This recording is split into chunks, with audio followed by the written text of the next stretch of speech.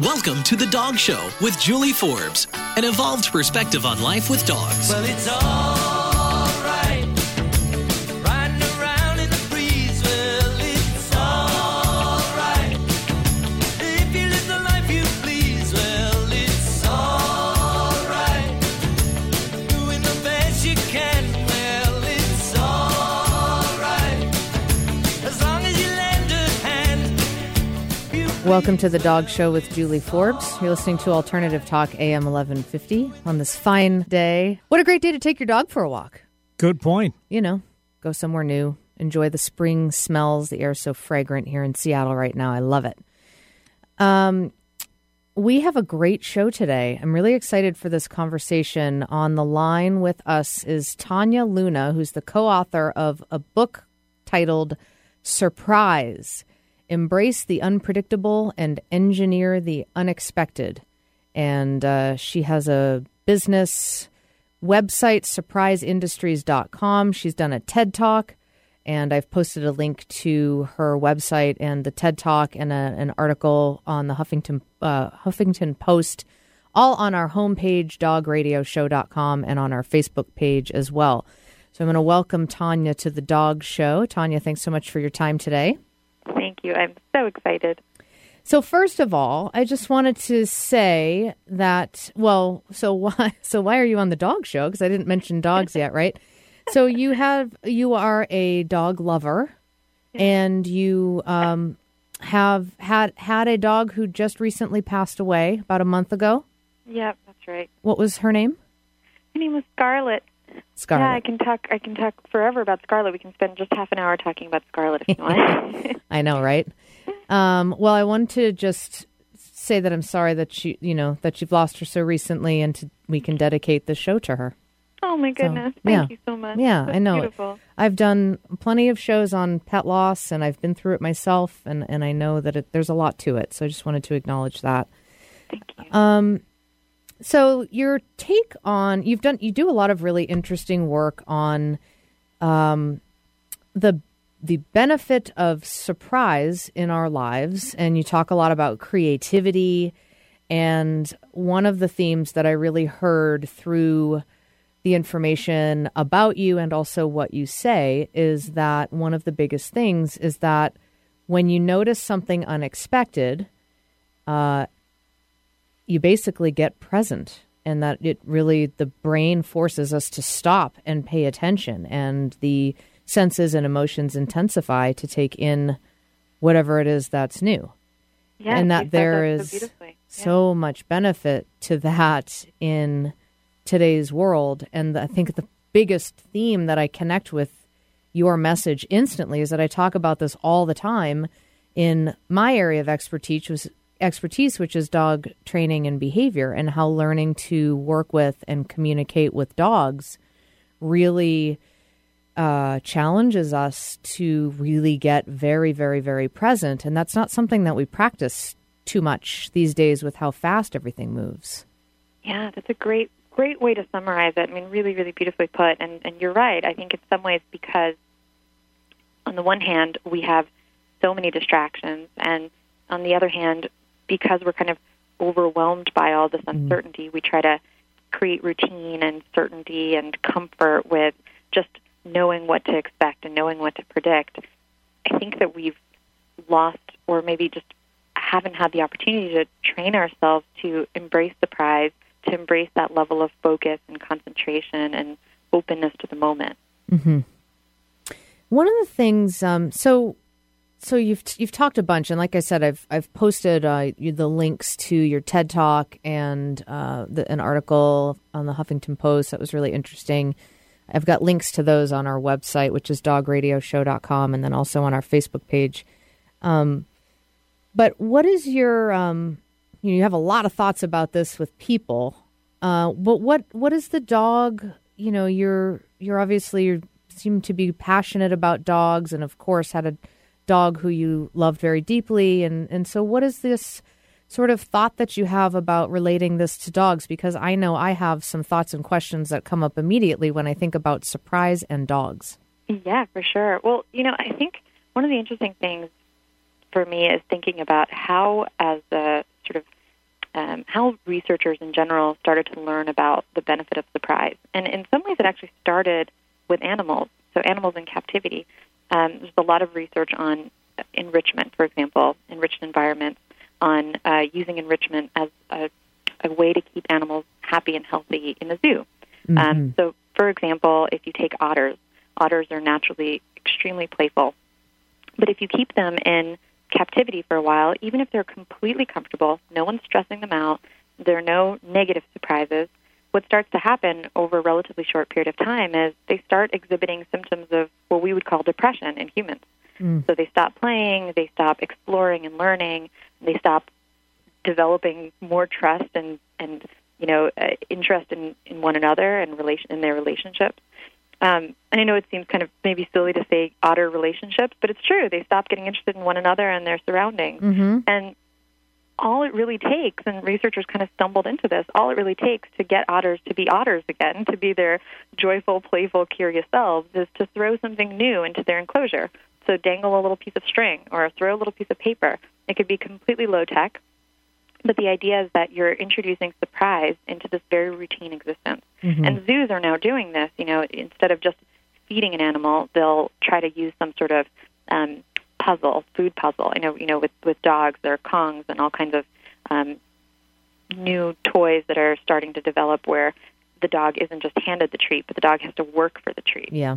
And what we know is that even though, as humans and as animals, we may think we prefer comfort and predictability, actually we need a balance of both. We need a lot of stability and predictability. But for learning to happen, for excitement to kick in, we need surprise, challenge, variety. Yeah. I saw this really interesting show. I don't know. I want to say it was something like a National Geographic, but I don't think it was National Geographic. And it was a super, super interesting on habitat and the environment and wildlife. And one of the main themes of the show, if not the main theme, was the importance of large predators to the health of basically entire ecosystems. And that prey animals like deer or gazelle or whatever were actually healthier when they were kept moving by the threat of large predators. Like when the predators were gone, and then they basically were not. There was like no stress at all. So you could also call that stimulation. Yeah. They actually, the animals became less healthy. And also the environment, like the grasses or whatever it was that was in the environment, also started to deteriorate. It was really interesting. Wow. Yeah. Maybe because they were interacting with it less or something. Oh, that's fascinating. I mean, that makes me think of, the concept of first world problems. Right. And we kind of laugh at them, but our dogs have first world problems. Yeah. Our dogs have, when I grew up in Ukraine, and the problems that our dogs had was, they were mostly homeless or they lived outside, and I'd always be worried about them as a kid. I remember bringing blankets and food to any dog that lived outside. And now the pain point for a lot of our animals in the U.S. is they're bored. They're disengaged. They're sleeping all the time. Or if we are taking them out on walks, it's part of our ritual. It's part of our routine. And there's beauty in ritual, and there's bonding in ritual. But when it's all ritual, then, if you look at even what our brains go through when we're engaged in a habit, there's very little neural activity. So it's almost like nothing's happening. It's only when we're doing something new or different or challenging that our brains really wake up. Yeah. Do you know who Temple Grandin is? Yeah, of course. Yeah. So I had the honor and pleasure of interviewing her about a month ago. And we focused on her book, Animals Make Us Human. And one of the things that she said in that book, I was like, oh, you just nailed it. Talking about this topic of boredom, which is something I've talked about many, many times over the years. She said it's almost like, she was talking about leash laws and fences. And she's like, it almost seems like a lot of dogs now live in what you could call a fancy zoo enclosure. They're not, they live in, they don't leave their property very much. They're, the families are busy and have activities outside of the home that the dog doesn't necessarily get to go on. Yeah. And they're kind of really understimulated. Yeah, that's a really great way to put it. And you can just see it, dogs, and all of the animals. This is just a living thing. This relates to any living thing, but dogs are just so wonderfully expressive. The emotional intensification that you mentioned that happens in humans, we know from research that surprise intensifies our emotions by about 400%. So negative surprises, positive surprises, we just feel them with so much more intensity than the predictable aspects of our lives. And you really, if you just watch, like if you Google animals being surprised, or if you watch your own dog being surprised by something, we used to love, one of our favorite things is with Scarlett, instead of telling her that, my husband was on his way home, because if I told her, she'd get excited and she'd, you could notice like kind of anticipation in her. But oftentimes I would take her out and he would be like hiding behind a corner, or he would come out from one of our favorite things to do was I would be walking her and then he would sneak up from behind and he would take the leash and start walking her. And I would start walking away, and she would just sort of stop. She's like, what is going on right now? Exactly. And just like a human, I mean, you see that 1/25th of a second, we say with humans, it's this duh face. It's this moment where you're just completely absorbed and lost in the moment because you're trying to make sense of what just happened. It didn't match your expectations. And the same thing would happen with her, and then she would be like, okay, you would see her mind working. She'd turn around, she'd see him, and you just see this just so much more joy, exuberance, excitement, playfulness. She's such an old dog, but you just turn into a puppy in those moments of surprise. Mm-hmm. Now, you said something there that is great that I'd like to repeat and just pull out for people to really consider, because oftentimes most of the time, I'd say, when people get in touch with me, their dog has some sort of behavioral challenge and they need help. Sometimes I get people that have, a new puppy, or they've just adopted a dog and they just want to get going on the right foot. But a lot of times there's something that's going on where the dog's upset or, exhibiting some sort of behavior, aggression or anxiety or something like that. Yeah. And so, oftentimes in that conversation, I end up coaching people on how to communicate with their dogs, work with their dogs, and, give the dogs constructive direction and all that kind of thing.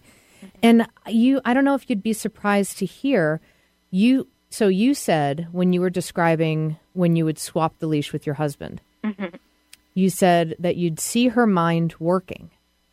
Oh, yeah. And there's a lot of people out there who live with dogs who don't know that phenomenon even happens, that like they don't look for the thought process, because dogs aren't verbal, so they're not going to verbally they're not going to verbally process. Oh gosh, this is, where did you come from? They're not going to say it, but it doesn't mean that they're not having the experience just because they're not verbal. Yeah. And so I just wanted to pull that out, because it's so great that, you just naturally are tuned in that way. Yeah, I mean, even if you think about it, so in order to be surprised, in order to experience the sensation of surprise, you need to have expectations. Because what surprise is it's basically boiled expectations. It's something unexpected or misexpected. So you know that if a dog can be surprised, a dog has expectations. And that dog, in that moment of surprise, is working really hard to develop new expectations so that it knows what to expect in the future. So absolutely. I mean, you see this with things like, occasionally just for fun, we would move around her furniture, or she would leave the apartment and she really liked beds. And so we'd buy her a new bed. And while she was out for a walk with me, my husband would set up a new bed for her. And you see she walks in, she stops, she looks at it, she looks around, she goes into exploratory mode. Yeah. And so we used to do things like that all the time. She had very expressive eyebrows in particular. Yeah. So we used to love just watching her reactions just on her eyebrows. And absolutely, her mind was always working. And with every other dog I've ever worked with or had experience with, it's fascinating to just think about them from the perspective of expectations. Are you familiar with, like, the Pavlov dog research, classical conditioning, when you pair something like the sound of a bell and meat? Dogs associate the sound of the bell with the meat. So it used to be believed that the way that phenomenon worked is just through this passive pairing of some kind of stimulus and then the response. So you hear the bell and you automatically start drooling. But what researchers now realize is that it's actually not this constant pairing. It's a creation of an expectation. So the reason the dog starts drooling isn't just this automatic response to the sound of a bell. It's because the dog hears the sound of the bell and expects that there will be food following it, just like with humans. So, and that's kind of, they don't even teach you that in psychology classes because it doesn't kind of interferes with our classical understanding of how conditioning works. But expectations are a huge aspect of how dogs learn. Well, and there's a ton of research, and I've interviewed a lot of these scientists on the show. There's a ton of research going on now about dogs and how dogs think and animals and emotion and all sorts of stuff. And I remember hearing relatively recently that somebody had pointed out that it was shown in a study that, or studies that the possibility of a reward actually activates the brain way more and is more motivating than actually receiving the reward. That's right. Yeah, that's right with humans as well. You'll often see really fascinating things, too, like there's a difference between a possible reward and a definite reward. And the possible reward is more exciting than the definite reward. I'll even do this. So I also have 2 cats, and I train my cats as well as my dog. So they're very dog-like in many ways. And so, for example, I would use kibble for training. Mm-hmm. And my dog I couldn't experiment on in this way because she'd eat absolutely anything. My cats are kind of picky eaters. Yeah. But so you give them a choice. You say, do you just want this treat? You don't have to do anything for it. Here you go. It's not even a treat. Take this little piece of kibble, dried kibble. Do you want it? They don't want it. And now you say, give me your paw. And they give you your paw, and you give them a treat, and now they want the treat. Uh-huh. They're like, oh, is this a reward now for something I did? The brain processes that very same dry, boring piece of kibble in 2 totally different ways when it's a result of a little bit of struggle and a little bit of anticipation. Yeah. Now, this makes me think, I was talking to my wife about this, and she brought up the gambler's effect. And I know it's a little bit different because the whole thing about surprise is that you're not waiting for the surprise to happen. It just sort of happens. But the whole I don't know when I'm going to get something, but it's that anticipation that can get addictive. Like the random reinforcement. Actually, they're really, really, really closely related. So basically surprise and suspense in the brain are almost identical. There's a brainwave called the P300, which is basically your cognitive hijacking brainwave. So it's going, we interrupt this message for, we interrupt this program. I haven't heard that in a while. We interrupt this program for a very important message. Yeah. So that's what happens when you're surprised. It's also what happens when you're anticipating something. The other thing that's really similar is dopamine. So dopamine is the neurotransmitter that is most at play when we experience surprise. So we either experience a lot more dopamine production in the brain when it's a positive surprise, or a decrease in dopamine when it's a negative surprise. Same thing with gambling. The thing that makes it addicting is the dopamine. Yeah. The more uncertain it is, like if you were to tell me, put a coin in here and you'll definitely win, that's actually not very exciting for our brains. What's exciting is you say, put a coin in and maybe you'll win. Yeah. And then no matter what happens, it's a surprise. Yeah. So suspense and surprise are like these neurological cousins or even siblings. Well, that makes a lot of sense.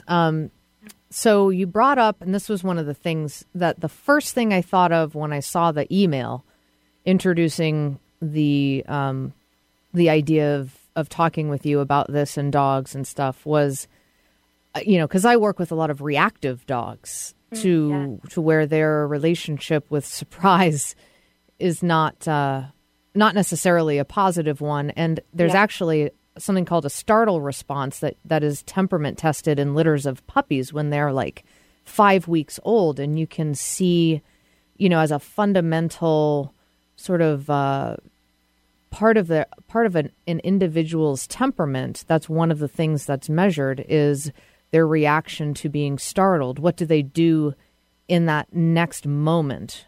Do they move toward the object that startled them or toward the sound that startled them? Do they freeze first and then move towards it? Do they just freeze and stay there? Do they take off and run out of the room but then come back? How quickly do they recover? Or do they just take off and stay huddled in a corner shaking and not recover for a very long time? So there's it's kind of like a fundamental thing with a dog's temperament. And I was like, okay, I totally appreciate the conversation about the mental stimulation and the boredom, and that dogs have been working with people for tens of thousands of years until really recently. Yeah. And now they're kind of unemployed, and it can make them crazy and all that stuff. But I think it's really important because you mentioned the positive versus negative. Yeah. And that we clarify that, you know, adding in surprise into your dog's life and that it's positive. Yeah, and in some ways, sometimes even positive surprise isn't positive for some dogs and in some situations. Mm-hmm. So same thing for humans. You know, my co-author, Leanne Renninger, who has to work with at Life Labs, where we do training for humans.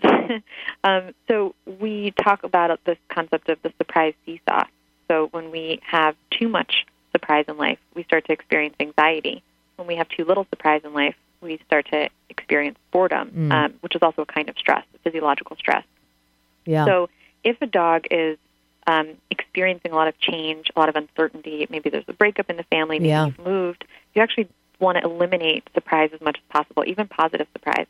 You know, even something like introducing a new toy, and you'll know better than I do because I'm sort of using as a parallel what happens with humans, and just in my very limited experience with, you know, I don't have a large sample size of dogs, but so let me know if if you agree with this. But my suspicion is that when there is a lot of change for dogs, for kids, for adults, I think maybe even particularly for cats who are more startle prone, we need to have extra attention paid to that other side of the seesaw, the certainty side of the seesaw, where you're like putting extra care to creating routine and predictability. Right. It also might be that some dogs, just as some humans, are more sensitive and more easily startled, in which case it's all just about balance. It's about creating that right balance of certainty and surprise, not overdoing it on any side. And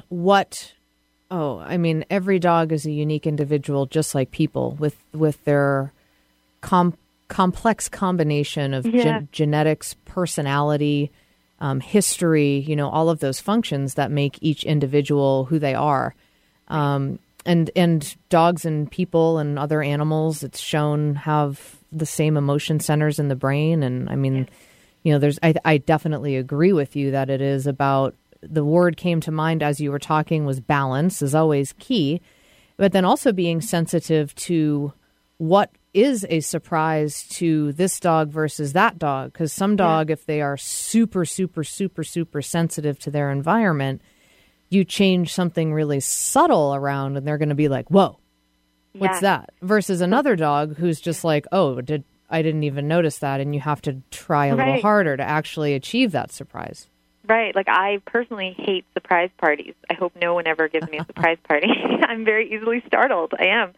If you did the startle test on me, I don't know. I can't tell if I would, like, bite or run away. I'm not sure about that. But I would definitely easily be startled. So I love surprise. I love small, subtle surprises. You know, with Scarlett, when we first got her, she was a rescue. And from what we understood, she was used as bait in dog bites. Yeah. You know, that's a whole lifetime of horrible, horrific surprise, trauma, So I would say the first year with her, we were so careful to have zero surprise. You know, it was all about knowing we were always going to be home at the same time. We would always feed her at the same time. You know, we would have a very similar way that we would walk around the neighborhood. And so with her, we were so gentle with surprise, but we started seeing when she would relax, you know, when she knew exactly what to expect, when she met all the dogs in the neighborhood and they were friends, you know, when she knew the humans in the neighborhood and they were friends. And then we started kind of playing with her little by little, you know, going on walks in new directions, taking treats with us to the park, you know, taking baby carrots to the park, little things like that. And then what we found is that she actually loves surprise and just, you know, this very silly, playful dog, but it wasn't quite time for her yet in the beginning. So we needed, you know, I think it's with some of us, dogs and humans will never like big surprises. And with some of us, it just depends on what else has happened in our lives prior and what's going on in our lives right now. Yeah. Well, I have a question for you about that, but we're going to take a quick break, and we'll be back in just a few minutes. We're talking with Tania Luna, who's the co-author of a book called Surprise, Embrace the Unpredictable and Engineer the Unexpected. And then you mentioned Life Labs. Life Labs New York, yeah. So my co-author, Leanne, and I, that's where we do training, where we apply the psychology of surprise to humans. So we do leadership training as well as we helping companies figure out where they need less surprise and where they need more surprise in their culture. Okay, cool. And what's the website?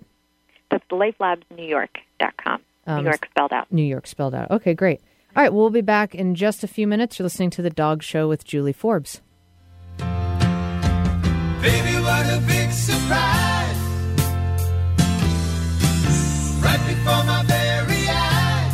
Oh, oh, oh, oh. Yesterday it seemed.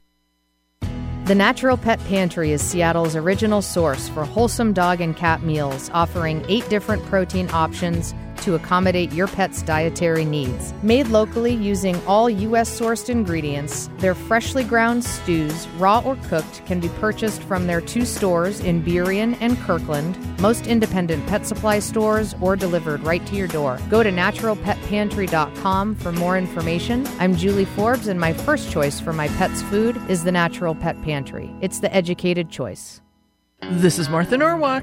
Every Sunday morning, beginning at 9 a.m., thanks in part to the Ananda Institute of Living Yoga, we cover the world of animals. This week, February 14th, it's Valentine's Day, and due to sports, a shorter animal world. We'll spend the time we have honoring and sharing our love for the elephants. Aline Fortgang from Friends of Woodland Park Zoo Elephants will join us. We'll share what we know about Chai's sudden death and my concerns for bamboo. Tune in early for Martha Norwalk's Animal World this Sunday morning, 9 to 10:30 a.m., right here on Alternative Talk, AM 1150.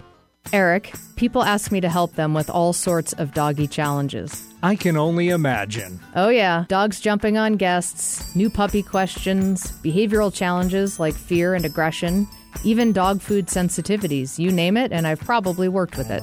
But can you help people even if they don't live in Seattle? Absolutely. I've had great success with phone consultations and have even Skyped with people and their dogs from all over the country. Every dog should be approached as a unique individual. I've talked about this over and over again on the show. That's one of the parts of working with dog training and behavior that I love the most. Every client is different. If you're listening and you need help with your dog, just get in touch. I'd love to get you pointed in the right direction and answer all of your questions. Email me, host@dogradioshow.com. That's me, Julie Forbes. Host@dogradioshow.com. I look forward to connecting. Wait, dogs can use Skype? We're really living in the future. News, traffic, and weather? Now you can get your information fix weekdays on Alternative Talk, 1150 a.m. The Dog Show is back with Julie Forbes.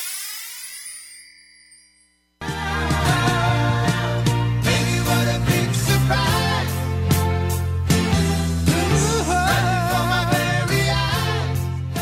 Welcome back to the Dog Show with Julie Forbes. Kudos to Eric. What is that, Peter Cetera or Chicago or Yes. both? Yes, Peter Cetera singing for Chicago. The sweet sound. Baby, what a big surprise. That's right.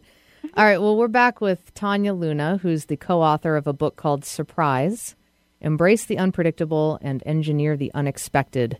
And we're talking about a lot of really interesting things. If you're just tuning in and you missed the first half of this show, you can find all of our now 320 episodes archived on our website, dogradioshow.com. You can also go to iTunes and download our episodes for free as an audio podcast, and you can also get them through our Facebook page as well, The Dog Show with Julie Forbes. So, Tania, you said that you don't actually like big surprise, like in the sense of, which is kind of funny, right? The irony of my life. I know. Confessions of the surprise expert. That you actually don't, for example, like surprise parties. No, hate them. And I've definitely had friends who I've known people who do not surprise me. I don't like them. Mm-hmm. And then people who, feel the other way, strongly the other way, and then probably everywhere in between, right? So do they know, you were talking about wavelengths, which I find it's like so fascinating, this kind of thing, like the brain and all that. Do they know what that is a function of, the variation between individuals? Yeah, well, to some extent. I think no one's overtly studied it from the perspective of surprise, but we do know some background on, for example, what makes introverts and extroverts different. And you also see this in temperament at even in infancy. That's pretty predictive of adulthood. And essentially, it's how reactive your nervous system is. So, for example, you can tell an introvert baby apart from an extrovert baby by popping a balloon right by it. The introvert baby is probably going to get really startled and start crying. The extrovert baby is going to be like, oh, that was cool. And then later on in adulthood, as introverts, even if you're like, I'm an introvert. I describe myself as a people-loving introvert. So I really love meeting new people. I'm not shy at all. But I really hate the experience of being surrounded by a lot of people. I just find it overly stimulating. On the other hand, my husband is a shy extrovert.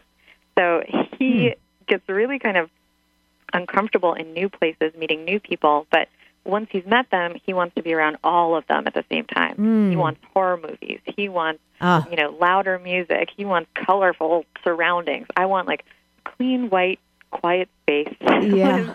Not a lot going on. But I think some of that might just be our nervous systems, and then to some extent too, it's the experiences we've had. Again, the more strain you've had on your nervous system by being either fearful or uncomfortable by your environment, the more likely you will be to dislike surprise parties. That being said, I think all of us crave teeny tiny surprises, emotions like wonder, curiosity, noticing something unexpected outside your window, like, a beautiful day. That's non-startling surprise, and that's still part of the surprise spectrum. Well, and that just brings up, for me, I just thought of, I had the pleasure of coming back on Monday from being out of town for like 4 days. A friend of mine owns 150 acres out in northeastern Washington State, and I got out of the city with my dogs. Amazing. And we were all off leash, all day together outside and walking in the woods, and I was so present to how beautiful everything and so appreciative. And you talk a lot about gratitude, and different perspectives on gratitude, but there's also a lot that's out there that we probably miss that could surprise us just because we're so not present. Oh, my gosh, absolutely. I mean, and particularly what you're describing, that's an experience of awe. That's a kind of surprise that we know is so healthy for the brain. But little things, I haven't done this lately, but walking with my dog, I used to play this game where I would just sort of look around my environment, and then whatever my eyes settled on, my rule was I couldn't look away until it surprised me. And so the idea is, let's say you're just like walking by and you notice a tree. And so the rule is you can't look away until the tree surprises you. How can a tree surprise you? And you look for 20 seconds, and you're like, this is a boring tree. And you look for 40 seconds, you're like, what am I doing? And then you look for 10 more seconds, and you're like, oh, look at that shape that I didn't notice. Look at that like new little, bud that's a flower bud or something like that. And everything in our lives has the capacity to surprise us if we pay attention to it. So, I just had a thought about that, but I lost it. But that's okay. That's all right. Okay, so you talked about businesses, and you have a lot of really interesting, and it just keeps coming back to like the importance of being present. But you talk about creativity a lot. Yeah. And one of the things that I think this was in the article in the Huffington Post, which was I found very interesting. You mentioned a business that has like forced blackouts. Quirky, yeah. Yeah. I was like, man, that's a good idea because, and I just had this experience being like out of reception where it's like, okay, you can't text anyone right now and you can't get online. You can't access social media. You can't post about anything that you're doing. All there is to do is to experience it. Yeah. And how that really opens when you give space for new things, how that really opens up creativity. Yeah, I think the two magic words with creativity are space and randomness. So I think you create this emptiness where anything can happen. Serendipitous things can happen or not.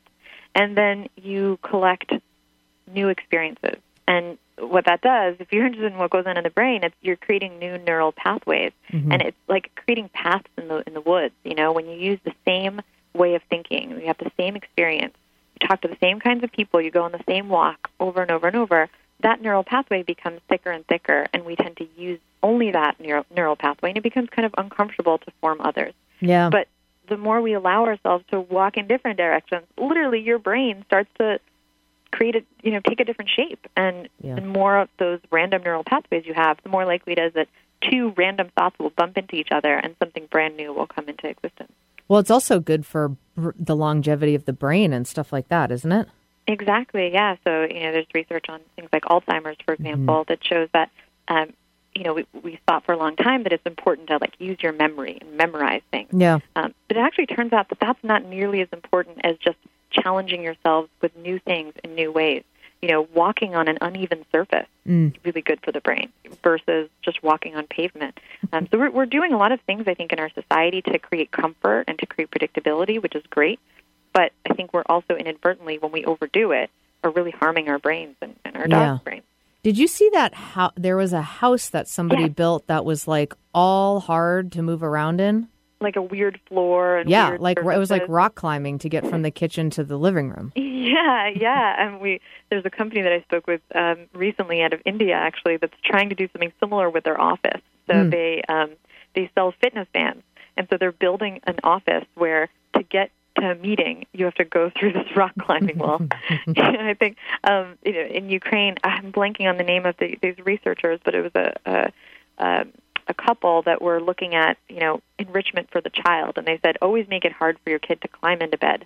Make it a fun challenge. So, yeah, I mean, of course, you can overdo it on either side. Sure. But I think just going back to what you said about balance and mindfulness and making choices instead of just kind of getting stuck in one way of doing things. Yeah.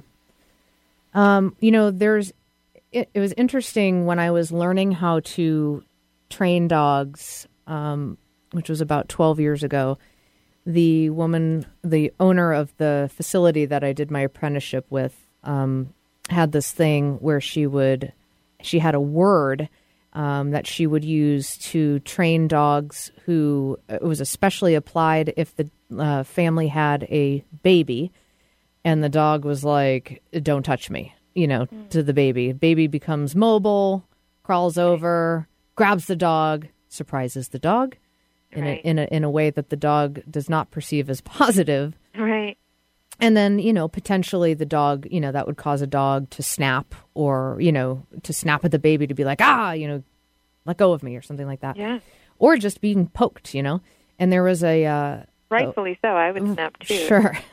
But there was a word that she would say, and the word doesn't matter, but it was, you could even say surprise, but where the owner would do something kind of like come up to the dog and be like, boop, and poke the dog and then be like, yay, and then give it, a piece of turkey deli meat or something like that. And the dog was, and this kind of makes me think about what you said about conditioning earlier, is that the dog is it changes the dog's perspective on what's happening. So it isn't just like this robotic thing where it's like, oh, positive now, not negative.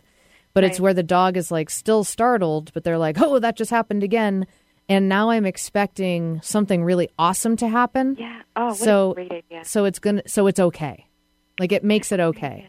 Yeah. Yeah. I mean, and you went in a direction I wasn't expecting. I love that idea. It also made me think of what we know about research on surprise and conflict. And this works for dogs as well. So whenever we get into a pattern and we're really stuck in conflict, what, for example, psychologists recommend is using surprise as a way to sort of break that pattern and go in a totally different direction. So, that boop or whatever it is, that weird word, that weird thing you do, fall down on the ground and start rolling around, it's a way to break that intensity and that kind of that stuckness that we had with surprise. But I love the idea of then immediately having a positive association with that experience of startle. So you're like, okay, all right, I'm startled. Now something good's going to happen. So, yeah, I love that idea. Patterns are a bugger, aren't they? They're everything. They're kind of just everything. Yeah.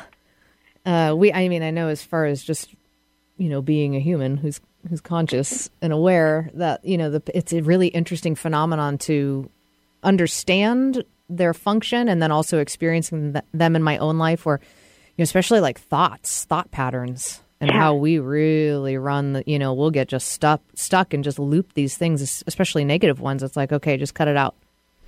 Yeah. Yeah, absolutely. I think, that unhealthy patterns, unhealthy habits, they form in our lives and our relationships with humans, our relationship with dogs. I think it's this expectation loop. It's happened before, you expect it to happen again. And I think surprise is the antidote there, but I think surprise is the antidote for pretty much everything. Not surprise parties, though. Not surprise parties. No, not for me. Some people. So what are some, given that this is your main focus, and I can share some of mine also, some of my ideas, but I'd like to hear what, actually, let's take a quick break, and then I'll ask you what are some ideas that you have. You shared some earlier about what you used to do with Scarlett, about, a new bed or switching the leash when your husband came home and having him, appear somewhere unexpected or whatever. But if you have any other ideas to share with people that they can incorporate in their lives with their dogs, that would be wonderful. But we're just going to take a quick break. You're listening to The Dog Show with Julie Forbes.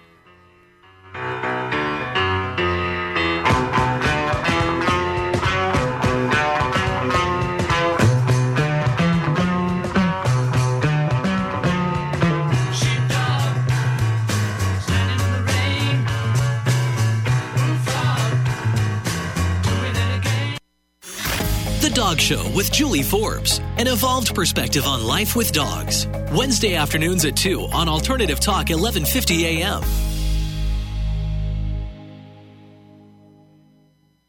The Natural Pet Pantry is Seattle's original source for wholesome dog and cat meals, offering 8 different protein options to accommodate your pet's dietary needs. Made locally using all U.S.-sourced ingredients, their freshly ground stews, raw or cooked, can be purchased from their 2 stores in Burien and Kirkland, most independent pet supply stores, or delivered right to your door. Go to naturalpetpantry.com for more information. I'm Julie Forbes, and my first choice for my pet's food is the Natural Pet Pantry. It's the educated choice. Wish your dog didn't hate going to the vet? Wish you were welcomed by a team who cared? Jet City Animal Clinic is an enjoyable respite from the same old thing. Dr. Anderson and her team have created a full-service facility that combines veterinary expertise with a comfortable style. Jet City Animal Clinic is located in Seattle's Capitol Hill neighborhood on 12th Avenue across from Seattle U. Bring your crazy questions, odd ideas, and alternative thinking. Jet City Animal Clinic will work with you to keep your furry family members healthy and happy. Traditionally educated with an open mind, call us at 206-329-0253 or email info@jetcityanimalclinic.com to make an appointment. Jet City Animal Clinic, a unique approach to the health care of your urban pet, a local family practice. JetCityAnimalClinic.com. Lewis and Clark would be proud. We're exploring new territory on the air every day right here on Alternative Talk 1150 AM. And now, back to The Dog Show with Julie Forbes. What do you say? I say, you don't need more.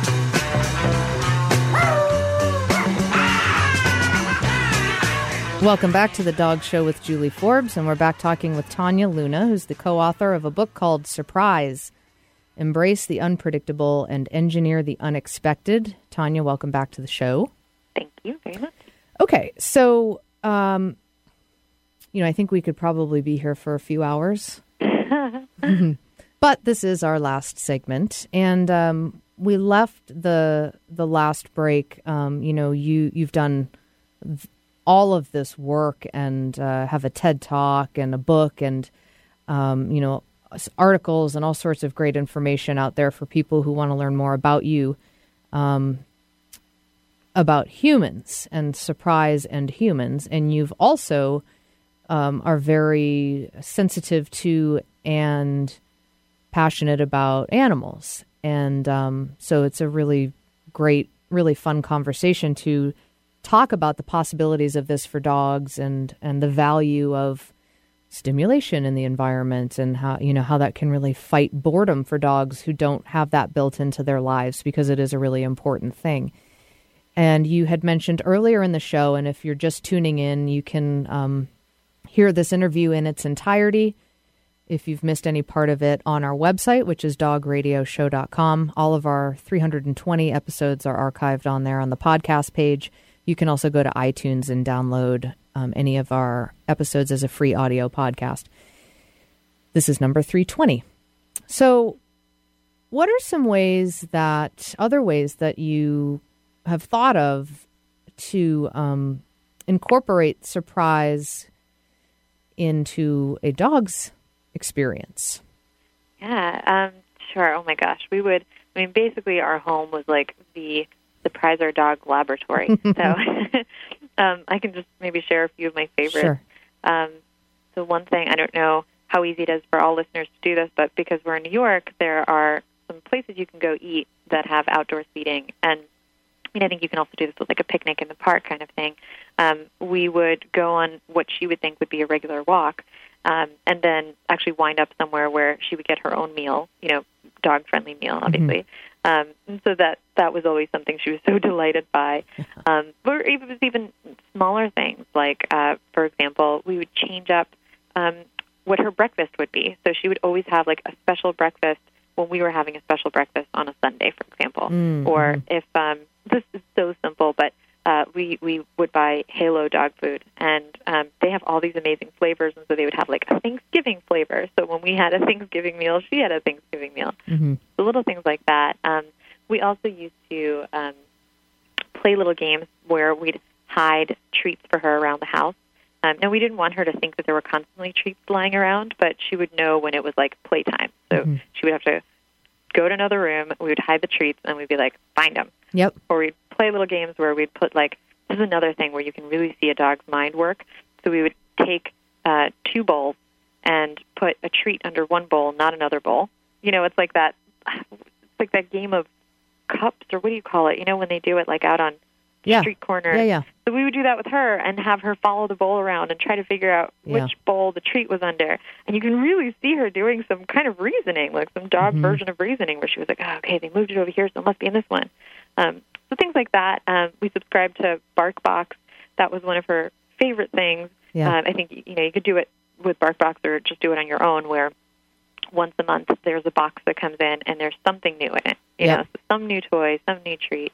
So things like that. I can go on and on, but those are a few of my favorites. The Find It game is something that I show most of my clients because it's such an easy, fun way to give the dog some work in a way that is so fundamental to dogs and actually, activates the seeking part of the emotional brain and is really, really, really fulfilling for them, and through, of course, using their sense of smell, which is their primary sense. But I even like to, you'll love this. So do the Find It game, and have, normal treats, and the dogs go nuts for that. But then what I like to do is have different rooms be different themes of scent.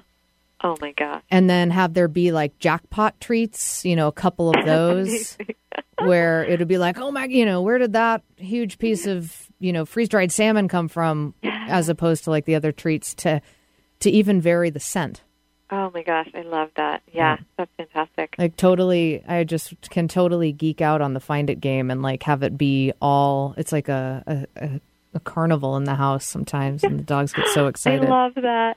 She, poor Scarlett, because we had 4 cats when we got her. Didn't intend to get a dog at all. We just met her and just like fell madly in love with her. She found you. But she found us completely. I mean, and it's true. I was walking down the street and I had leftovers, and she just like walked over and stuck her face in the bag. And a neighbor of ours was fostering her. No one wanted her because she had all these scars on her and looked really scary. She's like this scary looking pit bull with just the most wonderful, amazing personality.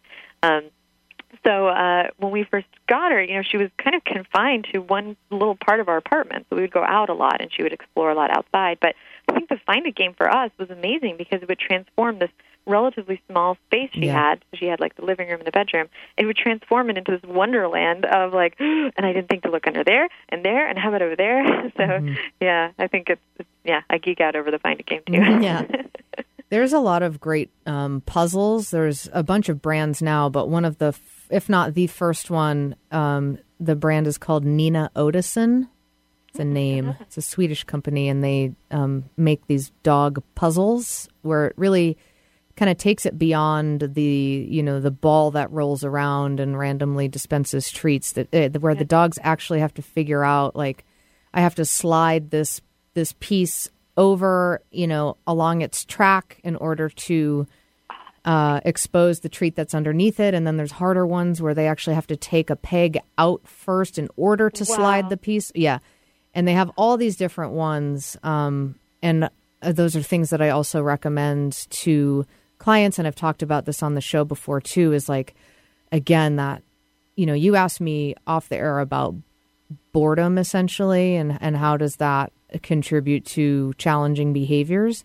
Yeah. And I was like, all the time. I see it all the time. There's other factors sometimes as well, of course, but that lack of stimulation is an epidemic for dogs in this country. They are largely unemployed. And it's really important that people, especially with high mental energy dogs, that people really sign up for meeting their needs so that they're not unhappy in that way. Yeah. So there's a lot of really fun ways that you can do that in addition to basic training and learning how to communicate with the dog that way, which should also be fun as well. There's just expectation there too. But even things like I remember when we would take our usual walk. She would come home. It would kind of take longer to tire her out, to get her, we used to say, get the pity out, get the pit bull out of her. Mm-hmm. So we would use if we went on our usual walk, it would take longer than if we went in a new direction.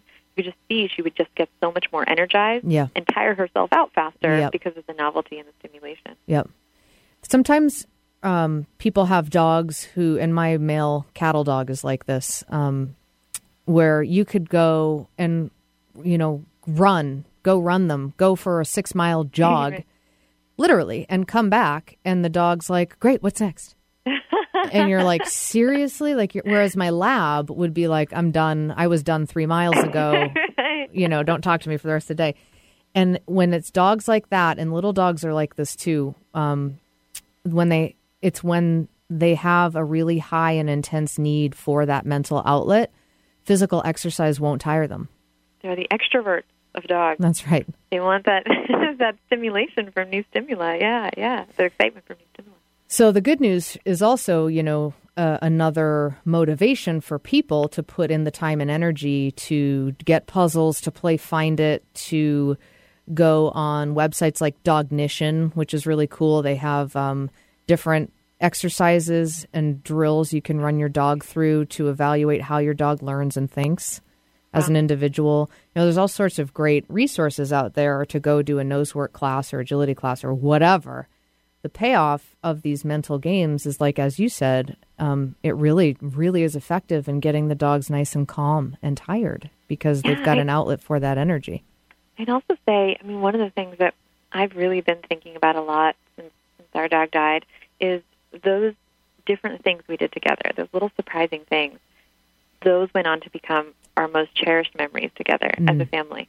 So Leanne, my co-author, her research in humans showed that our best memories almost always contain an element of surprise. And I've just really been able to reflect on how true that is, because in these times of just so much grief and loss, we're able to look back on, the times we took her apple picking, and like the times that we found a street vendor that, happened to have something that was dog friendly and little things like that. I think the big motivation for humans can also just be, hey, you're building some of your best memories together. Yeah, for sure. And getting present yourself, which is therapeutic these days. Okay, so I want to make sure that we give out your information before we hit the end of the show, which is coming up. So you're the co-author of a book called Surprise, Embrace the Unpredictable and Engineer the Unexpected. Is this book out yet? It is. Okay. It came out April 7th. Okay, great. So you can find that on Amazon and all sorts of other places. You have a website, Life Labs New York, which is your programs that you run for people. And your TED Talk, of course. You can search for Tania Luna, Tania Luna, and watch that as well. And I have links to all of these on our website, dogradioshow.com. Tania, it was really, really lovely to have you on the show, and I look forward to keeping in touch. Likewise. I'm so energized and inspired by this conversation. Thank you. Good. Well, keep up the great work, and I'll look forward to hearing what you're up to next. Thank you. All right. Thanks for listening to The Dog Show with Julie Forbes. We'll be back live next Wednesday from 2 to 3 p.m. You've been listening to The Dog Show with Julie Forbes, Wednesday afternoons at 2 on Alternative Talk 1150 a.m. Never miss another episode. Listen to our podcast online at dogradioshow.com or download them for free on iTunes or SoundCloud. Eric, people ask me to help them with all sorts of doggy challenges. I can only imagine. Oh yeah, dogs jumping on guests, new puppy questions, behavioral challenges like fear and aggression, even dog food sensitivities. You name it, and I've probably worked with it. But can you help people even if they don't live in Seattle? Absolutely. I've had great success with phone consultations and have even Skyped with people and their dogs from all over the country. Every dog should be approached as a unique individual. I've talked about this over and over again on the show. That's one of the parts of working with dog training and behavior that I love the most. Every client is different. If you're listening and you need help with your dog, just get in touch. I'd love to get you pointed in the right direction and answer all of your questions. Email me, host@dogradioshow.com. That's me, Julie Forbes, host@dogradioshow.com. I look forward to connecting. Wait, dogs can use Skype? We're really living in the future.